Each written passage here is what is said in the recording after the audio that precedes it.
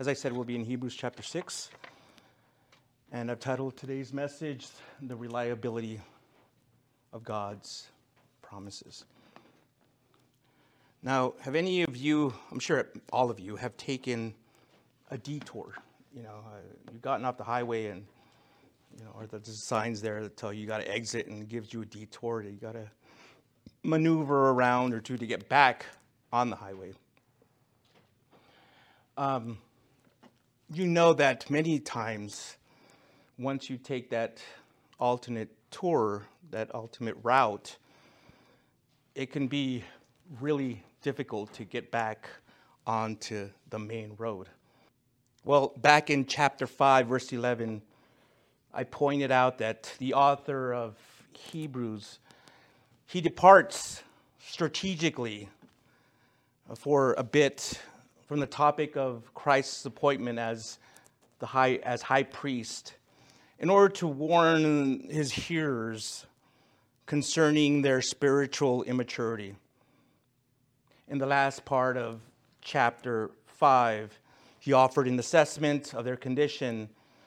And in the first 12 verses of chapter 6, we looked at last week, we covered three things that he wrote on. The necessity of moving on to spiritual maturity, a warning to believers who separate themselves from the love of God, and his encouragement that he expected his readers to persevere to the end and receive blessings. And so now in the passage we're going to be covering today, the author will build on his exhortation that he began in chapter 5, verse 11, and then return his discussion of Christ's superiority or superior priestly ministry. So you can consider this section here, this last section of chapter 6, as sort of the 360. He comes back around.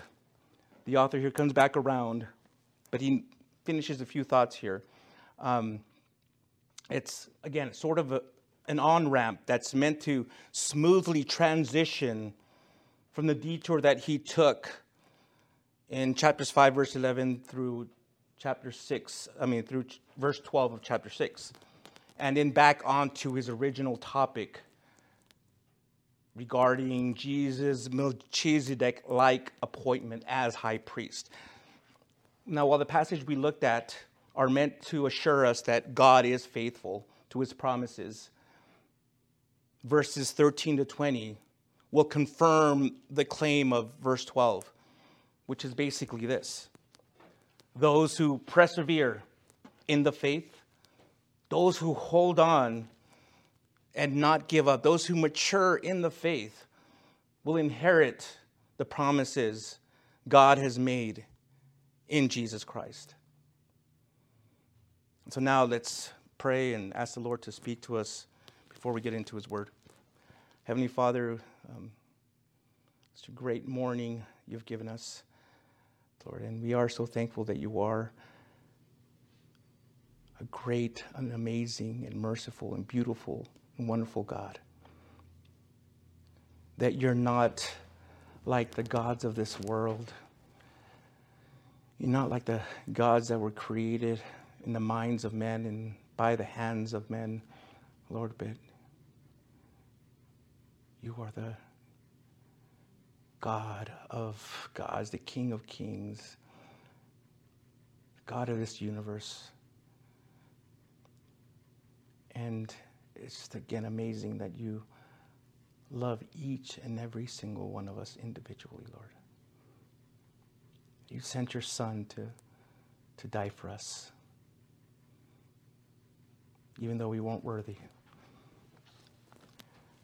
Lord, I thank you again that you've brought us here, and I pray for those watching, listening, that you will speak to them, Lord, that you will change lives, Lord, that this message will be heard wherever it needs to be heard and be received wherever it needs to be received. And bless this time, protect this room, Lord. Keep us safe. Just fill it with your Holy Spirit. Pray this in Jesus' name. Amen. Hebrews chapter 6, verse 13.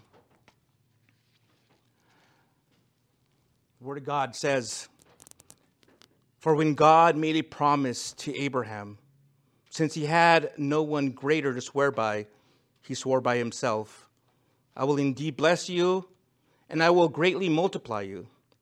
And so, after waiting patiently, Abraham obtained the promise. For people swear by something greater than themselves, and for them a confirming oath ends every dispute.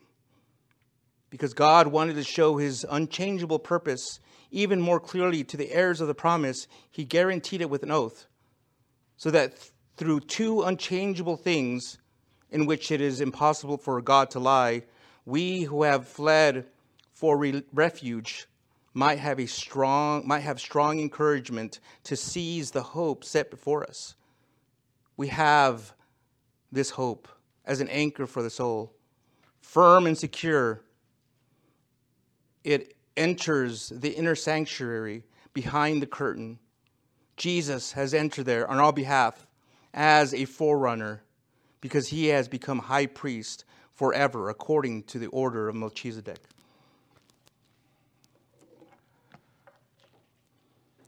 So in order to make sure that the readers didn't misinterpret his exhortation to spiritual maturity, the writer here ended this section with a tremendous argument for the assurance of salvation.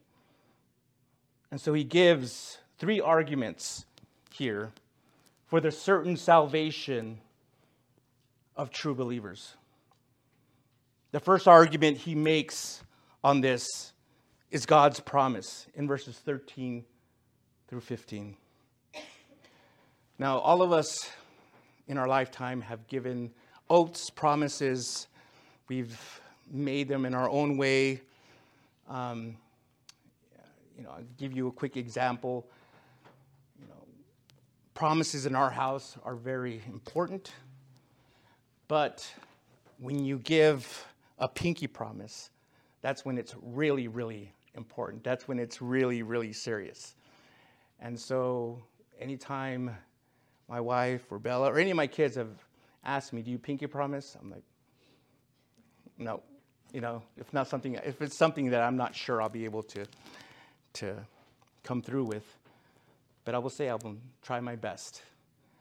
And so there, maybe you have your own way. You have your own way of giving and receiving promises.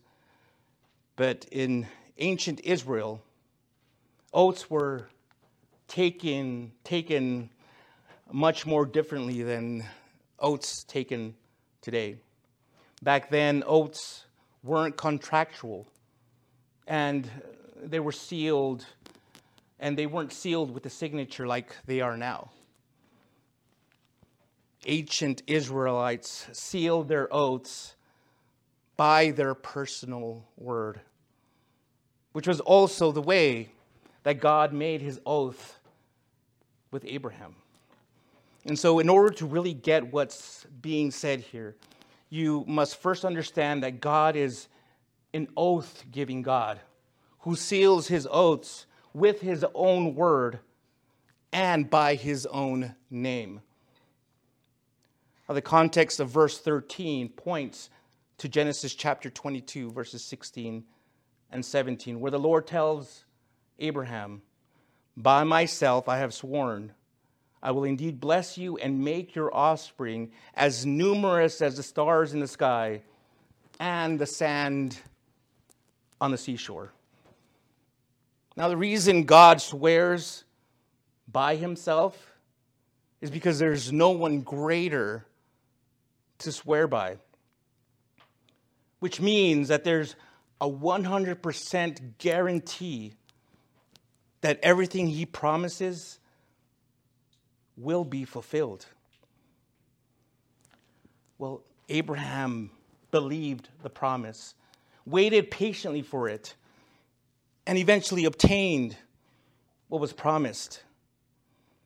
And then furthermore, when God swore by his own name, he declared to all of creation that he was making this pledge to Abraham and that he would keep it. Now, let me again remind you that when the author wrote this letter, some of the readers were about to give up on the faith. And they were going to go back to the religion of their fathers. And so what he's basically saying here, what the author is basically saying here is, you'll obtain and enjoy what God has promised you if you diligently apply yourself to the development of your spiritual life. Now, did you know that if you're a believer here today, this morning, you have more of God's promises than Abraham did? Now, the reason many Christians don't make any spiritual progress is because they don't apply themselves by faith. Now, let me explain, just so there isn't any confusion, let me explain what I mean with the familiar illustration of a farm that we see here in the Bible and that is often given by many teachers and commentators. The farmer doesn't reap a harvest by sitting on the porch and just looking out in the field and just seeing the seed on the ground, by just looking at it.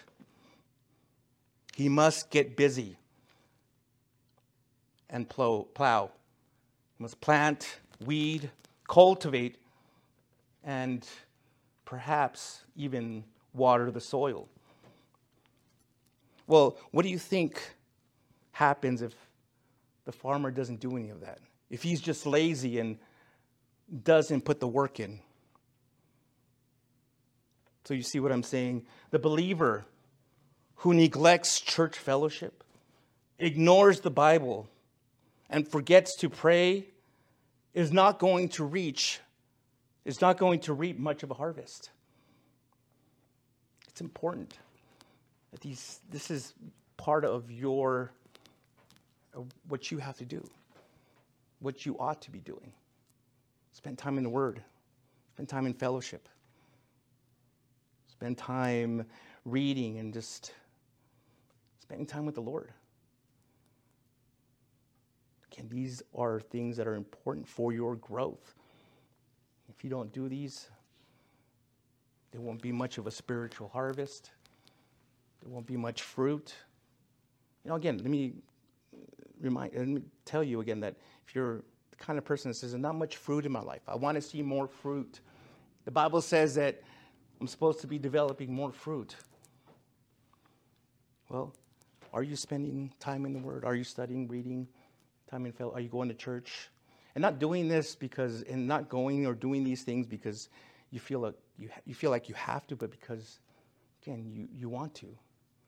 It's something that you enjoy doing, that you want to do.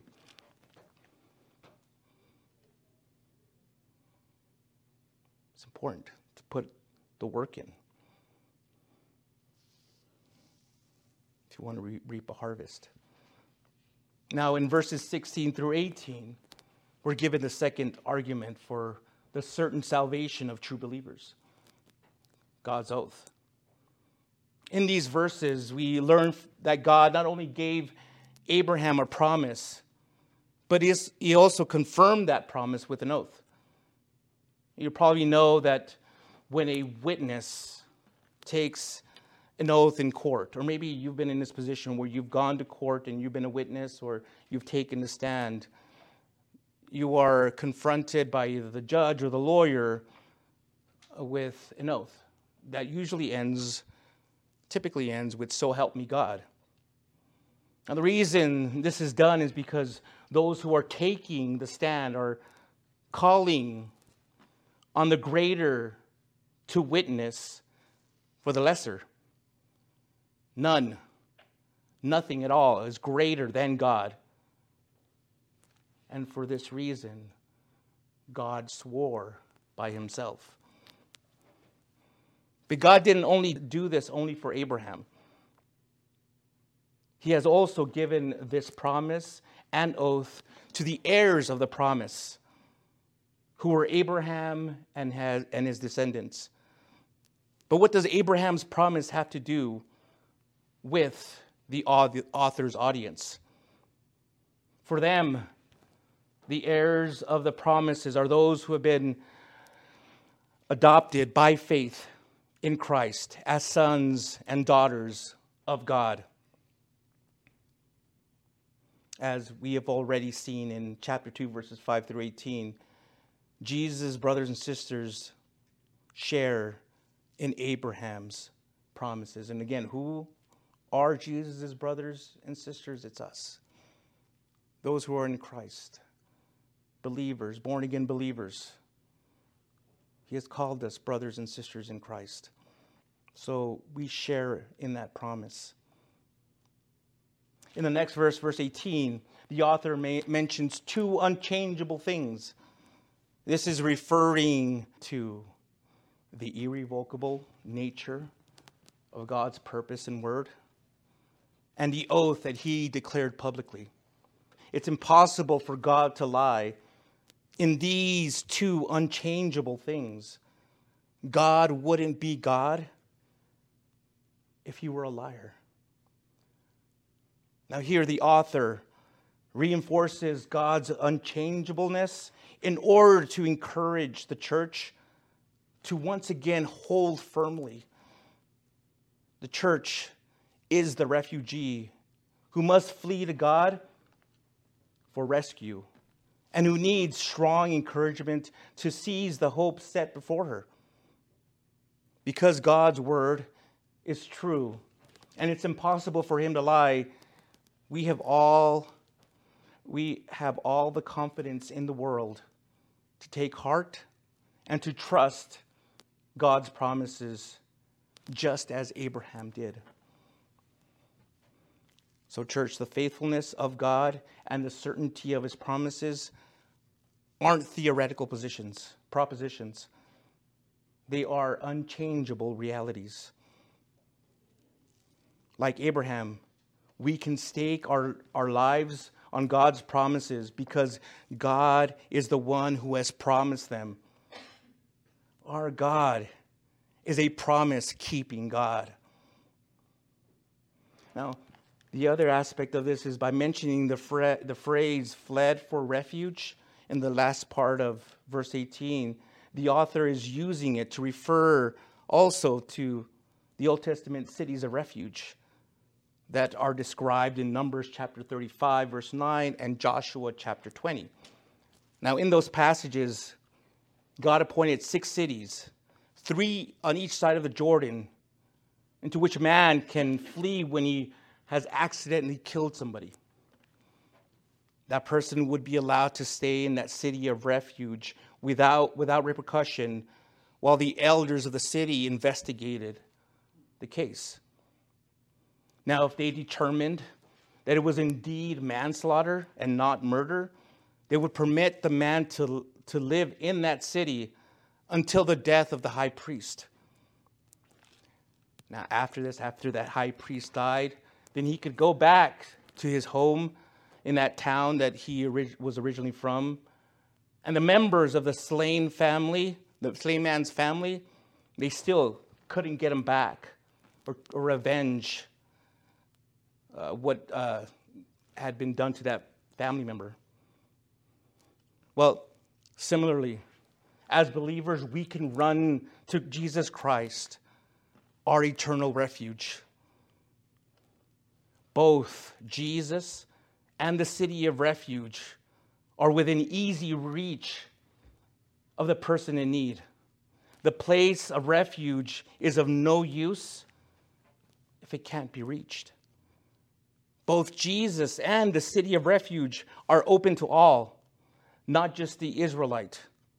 No one who comes to the place of refuge is turned away in a time of need.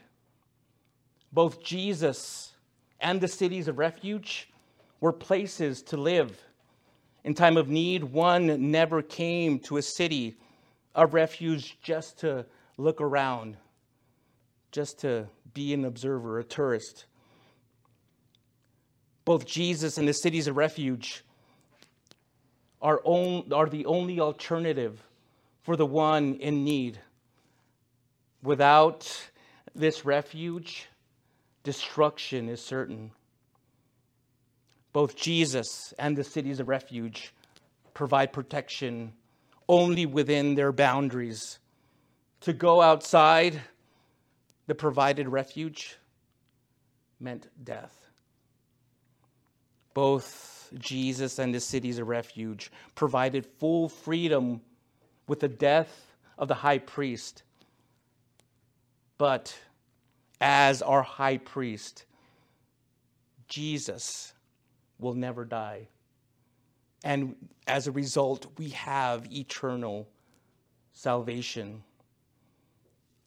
And so what this means is that no avenger can touch us. Ever touch us. Why? Because he has already died and has arisen from the dead. And so he lives forever. And so we have a priest forever. A high priest forever.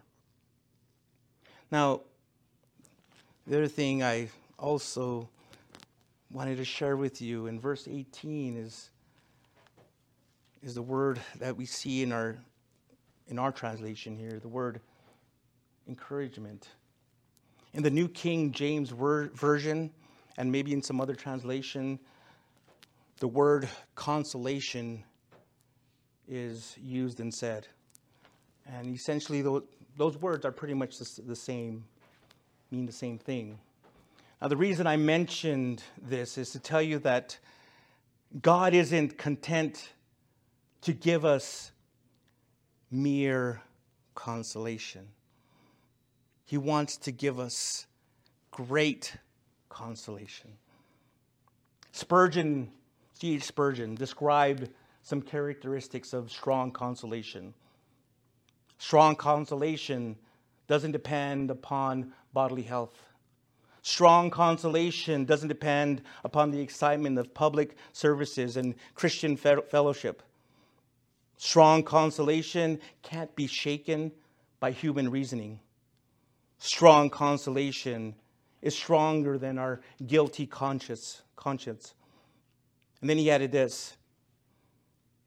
It is a strong consolation that can deal with outward trials when a man has poverty staring him in the face and hears his little children crying for bread, when bankruptcy is likely to come upon him through unavoidable losses, when the poor man has just lost his wife and his dear children have been put into some grave, when one after another all earthly props and comforts have given way.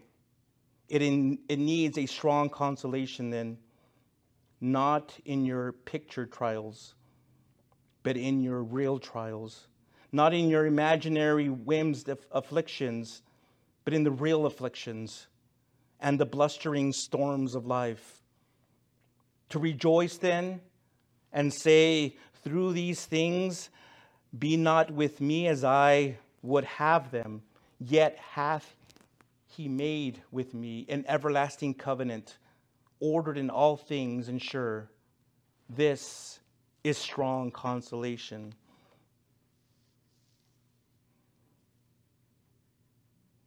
Well, the last argument, right? Yeah, third one. The last argument the author makes for certain salvation of true believers is in the last two verses of chapter 6, verses 19 and 20, and that is God's Son.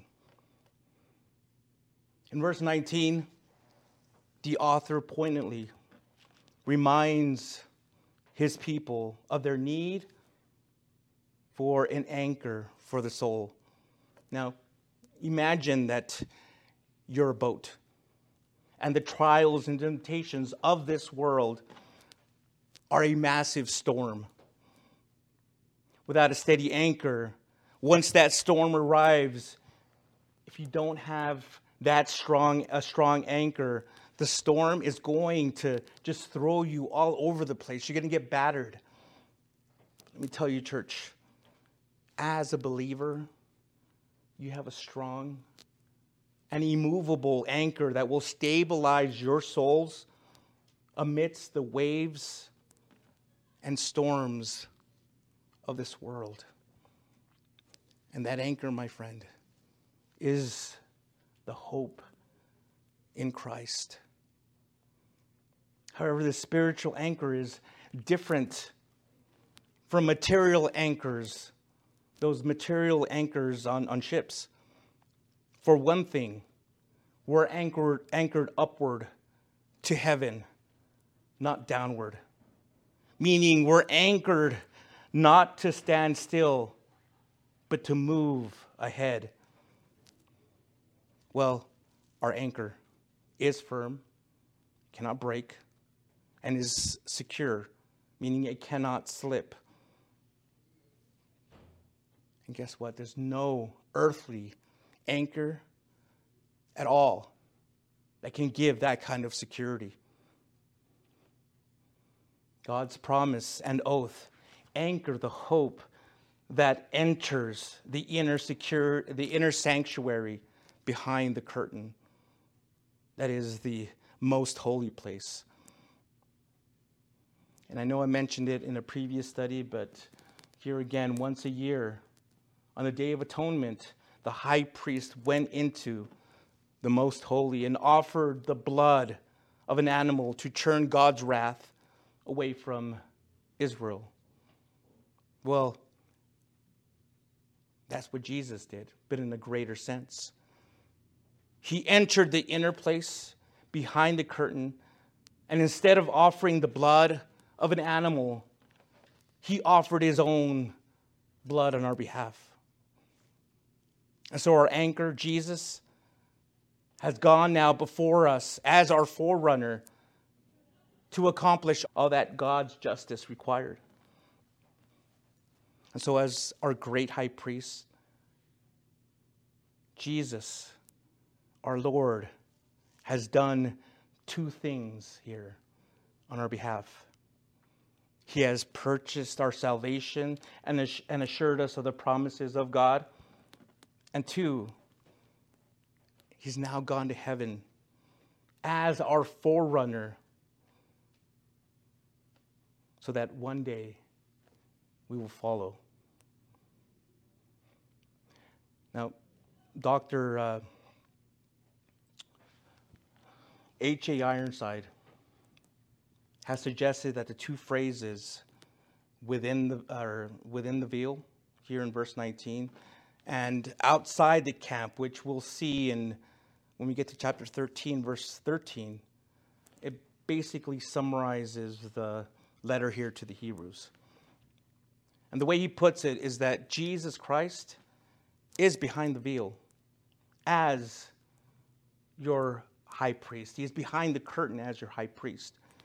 And so therefore you can come boldly to his throne and receive all the help that you need.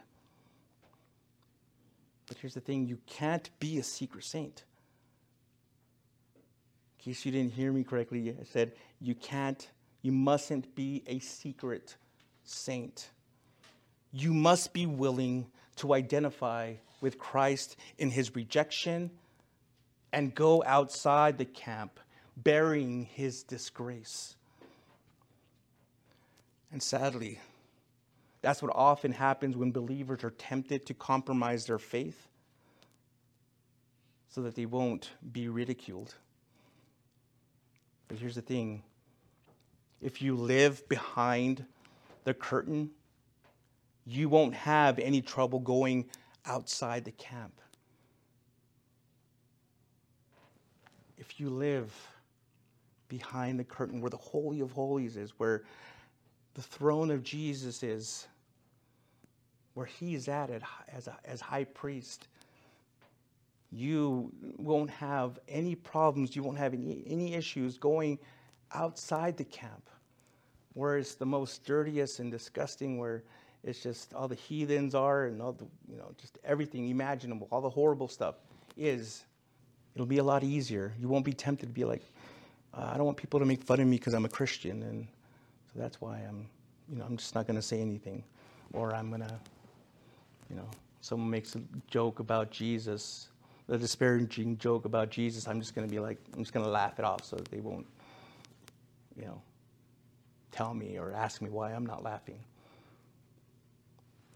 But if you're truly a born-again believer, if you're living behind the curtain, any disparaging comment about Jesus, it's going to affect you. It would be just as if someone was talking about your mom, your dad, or your child, someone that you really care about. Now, again, you're not going to want to fight, obviously, but it's going to affect you. You're not going to see it as funny. You probably want to say something. I know I've seen stuff even online where people are making some very disparaging comments about Jesus. I'm like, you're talking about things you have no idea about. You don't even know what you're talking about. You think you know, but you have no idea. And how could you be talking about somebody you don't even know? People do that. But if they really knew who Jesus was, if they really knew who God was, the creator of the universe, if they knew what Jesus actually suffered for them, you wouldn't be making, and nobody would be making fun of them. So again, my point being here is that when you live behind the curtain, you won't have, or behind the veil, you won't have any trouble going outside the camp. So, and then lastly, at the end of verse 20, it ends by saying there, because he has become high priest forever, according to the order of Melchizedek. And this again is where he comes back full circle, and what we'll see next time we get into Hebrews is that he gets back into the topic of Melchizedek and Jesus as high priest. Now, also you've heard me mention this before, but for the Jew, he may say something like, reading this, he may say something like, wait a minute, you're saying Jesus broke through the veil that leads the way for the rest of us? Well, it's a problem. Only the high priest could go behind the veil. Only those of the tribe of Levi could be priests. And only direct descendants of the first high priest, Aaron, could be high priests. If Jesus is from the tribe of Judah, how could he be the forerunner into the Holy of Holies if he wasn't even a Levite? Well, to answer this objection, the writer reaches back 2,000 years and pulls out the story of Melchizedek. Who is Melchizedek? He's quite an important figure. For according to Hebrews chapter 5, verse 10, one's understanding of Melchizedek is an indication of how well versed one is in the Bible, in Bible doctrine. You see, a chapter and a half earlier, the writer said that he wanted to explain Melchizedek, his ministry, but he couldn't. Do you remember why? Because they weren't mature enough. He knew that they wouldn't get it. He knew that it just would go over their head.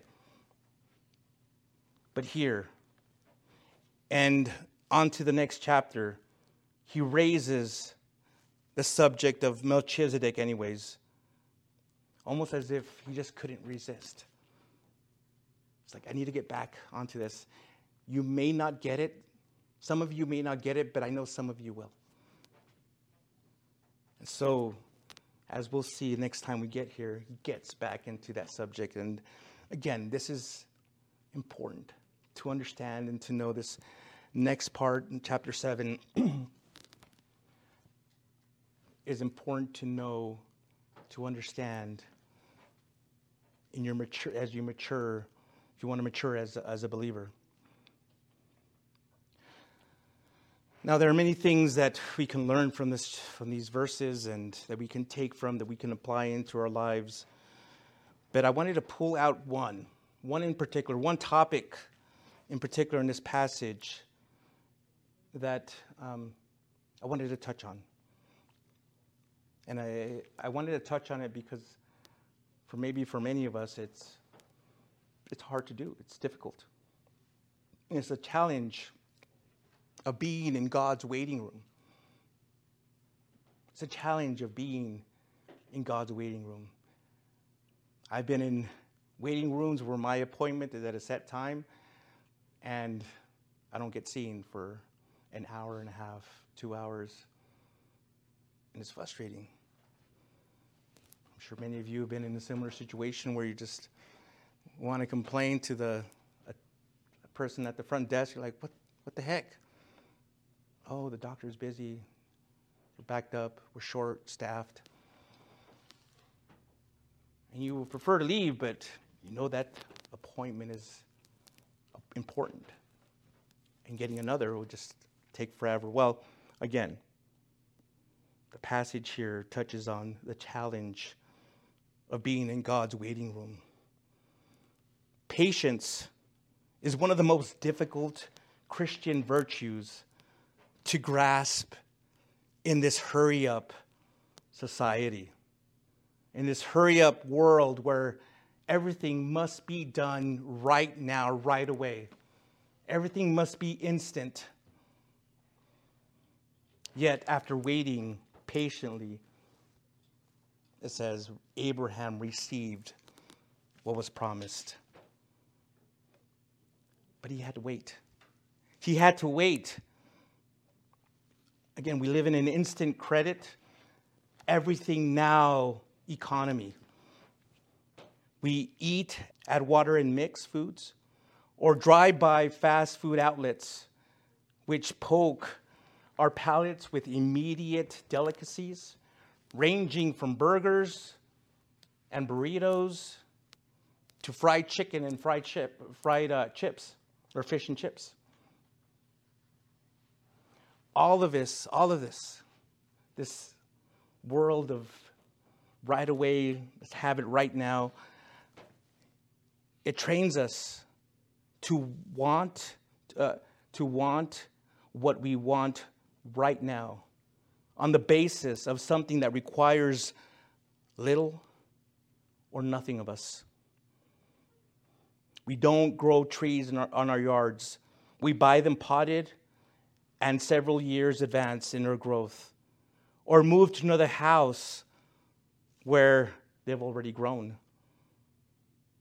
Waiting isn't in style, and patience has never been the forte of the flesh.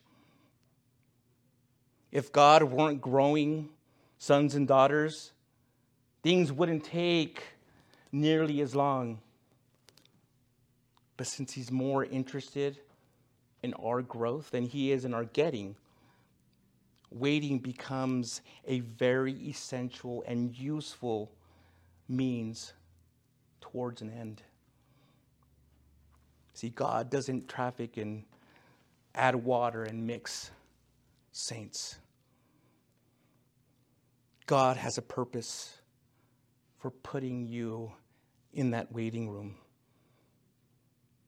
Keep in mind, Abraham had to wait 2.5 decades to see the birth of his promised son. You and I must often wait for God's help in matters related to family, finances, health, or the direction for the future.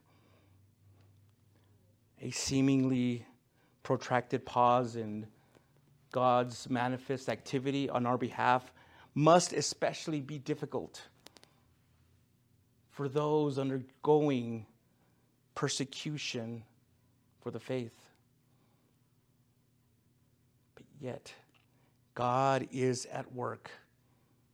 He works character in you and me. even when sometimes, especially when we cannot see him at work in our circumstances. If no word or help and hope existed, we might give way to despair. Yet the promises of God help us to see future realities and draw encouragement from them. We only experience such encouragement. We only grow in this dimension of Christian faith as we sit in the waiting room. It can be a habitation of tension, frustration, and anxiety. But it can also be a place of unique peace and a work in which the Spirit is deepened. Our posture toward God during times of waiting can make the difference in the effect of such an experience on us. Again, let me refer back to Spurgeon. What he said. He wrote this: waiting is one of the postures which a Christian soldier learns not without years of teaching. Marching and the quick marching are much easier to God's warriors than standing still. There are hours of perplexity when the most willing spirit anxiously desires to serve the Lord, knows not what part to take. Then what shall we do? Vex itself in despair? Fly back in cowardice, turn to the right hand in fear, or rush forward in presumption? No, but simply wait. Wait in prayer, however. Call upon God and spread the case before him. Tell him your difficulty and plead his promise of aid. But wait in faith. Express your unstaggering confidence in him for unfaithful, untrusting waiting. Let me repeat that. Express your unstaggering confidence in him. For unfaithful, untrusting waiting is but an insult to the Lord. Believe that if he keep you tarrying even till midnight, yet he will come at the right time. The vision shall come and shall not tarry. Wait in quiet patience, not rebelling because you are under the affliction, but blessing your God for it. Never murmur against the second cause as the children of Israel did against Moses. Never wish you could go back to the world again, but accept the case as it is and put it as it stands, simply and with your whole heart, without any self-will, into the hand of your covenant God, saying, "Now, Lord, not my will, but thine be done. I know not what to do. I am brought to my extremities, but I will wait until thou shalt cleave the floods or drive back my foes. I will wait if thou keep me many a day, for my heart is fixed upon thee alone, O God, and my spirit waiteth for thee in full conviction that thou wilt yet be my joy and my salvation, my refuge and my strong tower." These words that Spurgeon wrote, they reflect the spirit of Psalm chapter 33, verse 20 and 22. And this is a good psalm or verses to read when you are in God's waiting room. And there it says, those two verses in Psalm 33 say, "We wait for the Lord. He is our help and shield. For our hearts rejoice in him, because we trust in his holy name. May your faithful love rest on us, Lord, for we put our hope in you. All right. Now, up until this point, the main lesson that we need to take hold on as believers, or that we must take hold on, is that as believers, we must go on to maturity. And God has made it possible for us to do so. If you start to drift from the Word, then you will also start to doubt the Word. Before long, you will get dull towards the Word and become lazy believers. And so the best way to keep from drifting, the best way to keep from falling away, the best way to keep from, or to keep your eyes on the Lord and on Jesus and not on the world or on other things, is to lay hold of the anchor.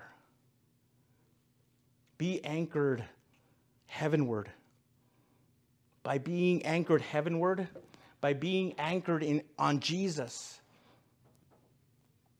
you will be secure. You will find security. You will find that assurance. You will find that peace.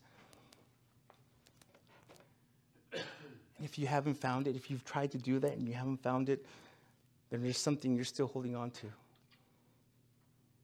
There's something that you still haven't given up to the Lord.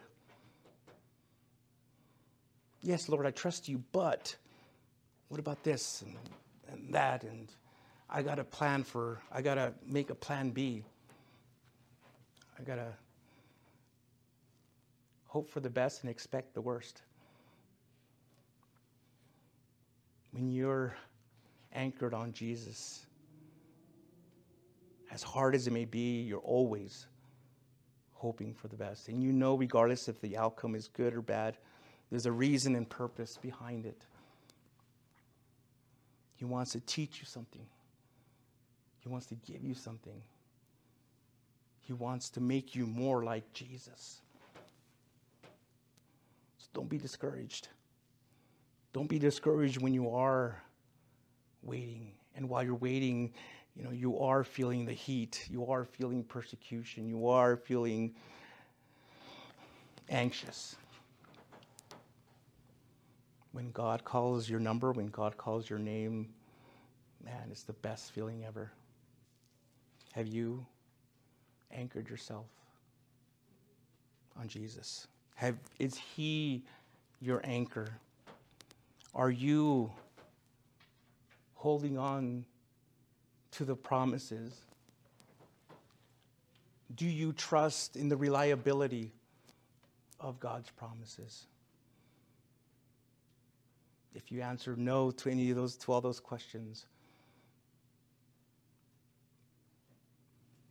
Paul, you have never surrendered your life to Jesus Christ.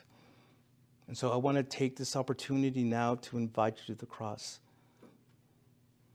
and lay your sins there before Him, before Jesus. I want to invite you to the cross so that He can forgive you of all your sins and make you His child, a born-again believer. If you're ready and you want to surrender your life, you want to make Jesus your Lord and Savior, I want to lead you in a prayer to do that. So with all your heart, I want you to bow your head and close your eyes. And I want you to pray this as if he was right in front of you. As if Jesus was standing right in front of you. I want you to pray this. Lord Jesus, I know that I'm a sinner. And I ask you to forgive me.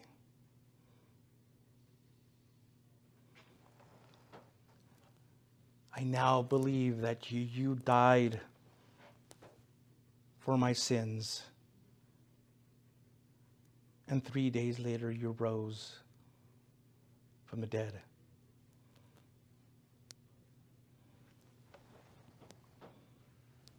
So now I repent of those sins. I turn away from them. And I confess you now as my Lord and Savior. Jesus, thank you for dying for me. Thank you for taking the punishment I deserved. Thank you for saving me. Now I ask you to fill me with the Holy Spirit so that He may help guide me and instruct me in my new born-again life. In your name, amen. If you sincerely prayed that, welcome to the family of God. You're now my spiritual brother and sister. I encourage you to get into the Word. Find someone that will help you. Find a church that will teach you the Word of God properly, without any of the hype. It just will teach you simply the Word of God. If you need help with that, let us know. We'll help you find a church wherever you're at. If you're here locally, you can come here. There's several other churches here locally where I can refer you to as well. But if you're here in the Northeast, we're on Gateway South and Hondo Pass. Again, welcome to the family of God. And there's angels up in heaven right now celebrating that another sinner has come to be born again. I want to thank you again for joining us this week. Next week we'll be celebrating Palm Sunday, and the week after that will be our Easter Sunday service. So hopefully you can join us again online, or if you're nearby, you're welcome to come and hang out with us here. Well, until next week, again, thank you for joining us. We love you. Have a great week. Be blessed. Thank you so much for visiting us here at Fresh Vision Calvary Chapel. We hope you were blessed by Pastor Angel's message. For more information about Fresh Vision Calvary Chapel, such as our service time or how to get connected, please visit our website at fvccelp.com. If the Lord is leading you to give to the ministry of Fresh Vision Calvary Chapel, there's a PayPal link in the video description below. Once again, thank you so much for visiting us here at Fresh Vision Calvary Chapel. We hope to see you again soon.